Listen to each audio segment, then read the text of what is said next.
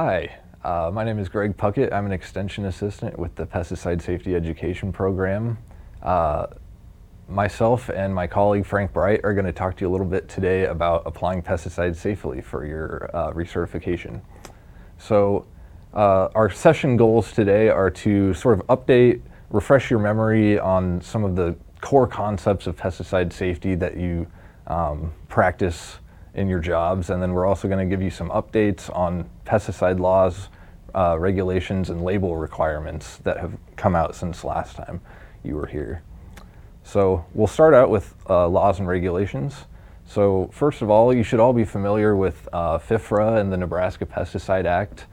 The FIFRA is the federal law that regulates pesticides in the United States, and so one of the most important things that FIFRA does is it classifies pesticides as either general use pesticides or restricted use pesticides.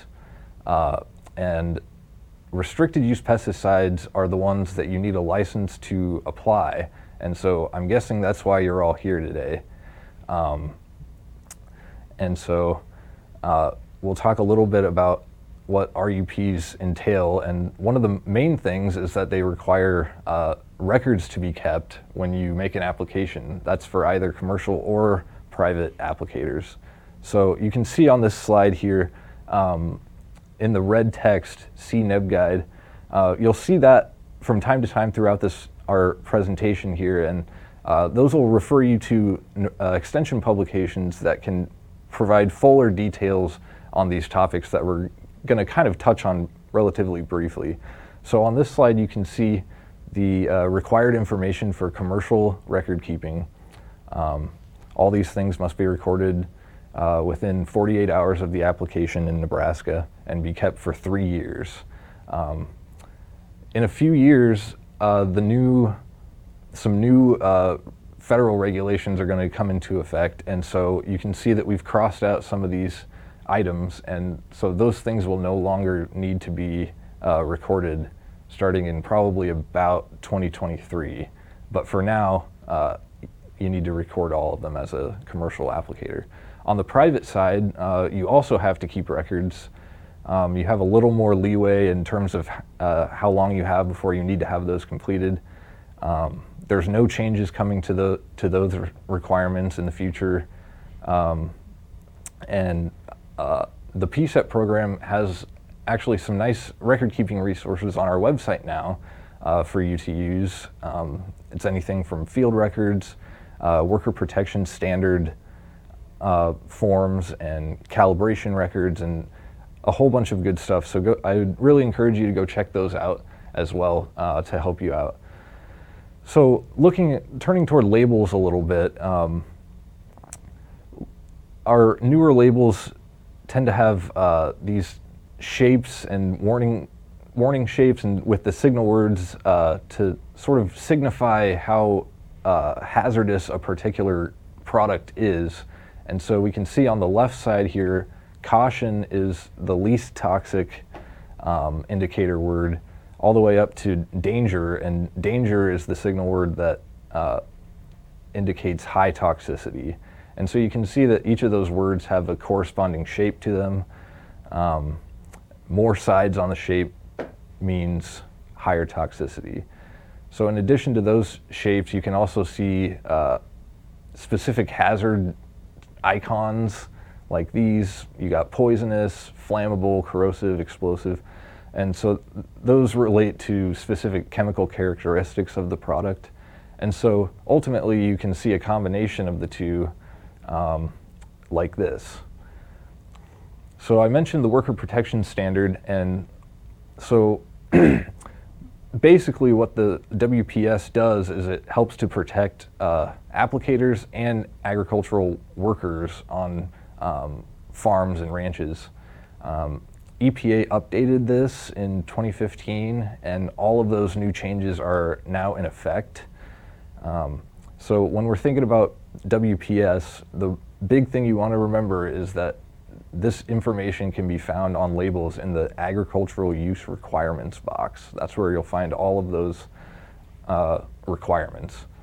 So just looking at some of the highlights of WPS.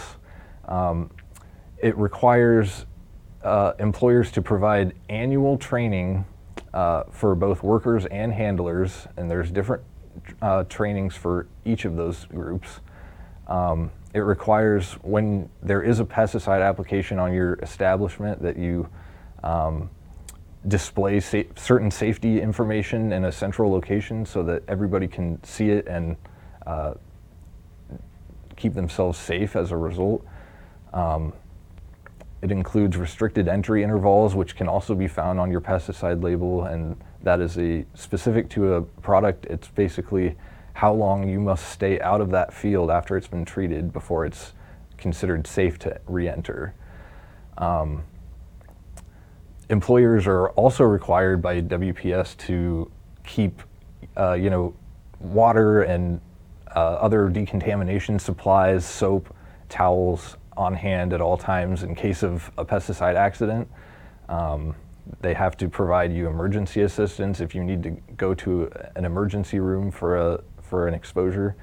And then lastly, the application exclusion zone, which we'll cover in more detail here in a moment. WPS also, with the agricultural use requirements box, has PPE requirements on there for each product. Generally speaking, employers are responsible for providing all of that PPE, aside from the long sleeve shirt and pants that you would sort of show up to work already wearing yourself. And also that includes respirators if the product requires it.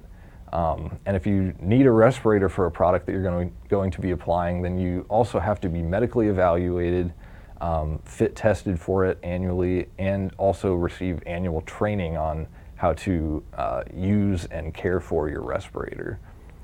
So we'll watch a brief clip about the application exclusion zone, and then we'll be back. This video reflects updates made to the application exclusion zone covered in the Worker Protection Standard, effective December 29, 2020. During a pesticide application on farms, forests, and nurseries, ag workers and others must not enter the treated area or the application exclusion zone. If someone is in the application exclusion zone or is in an area where they may be contacted by drift, you must suspend or stop the application. The treated area is the part of the field that has a pesticide applied to it, shown here in dark blue.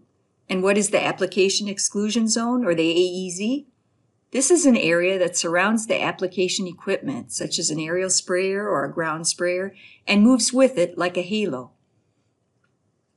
It can extend from 25 to 100 feet from the outermost spray nozzle, depending on the application. We'll cover that in a minute. Notice that the application exclusion zone is limited to the property of the farm whose field you are spraying. It does not extend into someone else's property. However, whenever someone could be affected by spray or drift, such as being near the property line, you must suspend or stop the application. The AEZ is 100 feet from the outermost nozzle for aerial, air blast, and air propelled, fumigant, smoke, mist, and fog applications. The AEZ is 25 feet from the outermost nozzle for all other spray applications made from a height of more than 12 inches above the soil or any planting medium.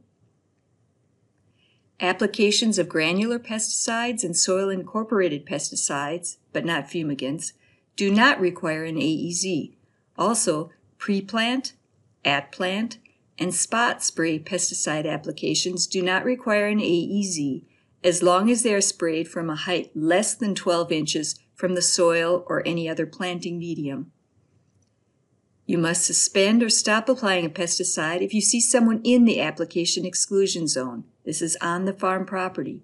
You cannot continue with the application until the person has moved out of the AEZ. Only a trained and equipped handler involved with the application can be within the AEZ. And remember, you must suspend or stop any pesticide application if it could contact anyone directly or through drift, wherever they may be. So that's a general overview of the worker protection standard, and we really encourage you to check out the How to Comply manual, which can be found online, and that's a really great comprehensive reference guide to everything that needs to be done under that regulation. So I'd like to touch on a few of the specific chemistries out there and some of the label changes that you should be on the lookout for in the future. So for RUP dicamba, Extendamax and Ingenia got new registrations for 2021, and Tavium was re-registered. And so all three of those products will be legally applied until 2025. And so some of the things to look for on those new labels are there's still dicamba-specific training required. There's now a national June 30th application cutoff date. And there's also plenty of updated drift management practices to be aware of. I'm not going to get into all of that right now, but good things to keep an eye out for. Paraquat, another herbicide. New labeling for paraquat is going to include literature and these infographics that your dealer must provide to you at the time of purchase. That's considered part of the labeling. It's going to require closed system use to avoid exposure. And it's also going to require product-specific training. And that's a national training program. It's online, really good one. So atrazine, there's some changes coming to atrazine labels. They're going to reduce the maximum application rates on that. They're going to require some more personal protective equipment for applicators, and it's going to require additional spray drift control measures on there. So things to watch for there as well. And then lastly, glyphosate.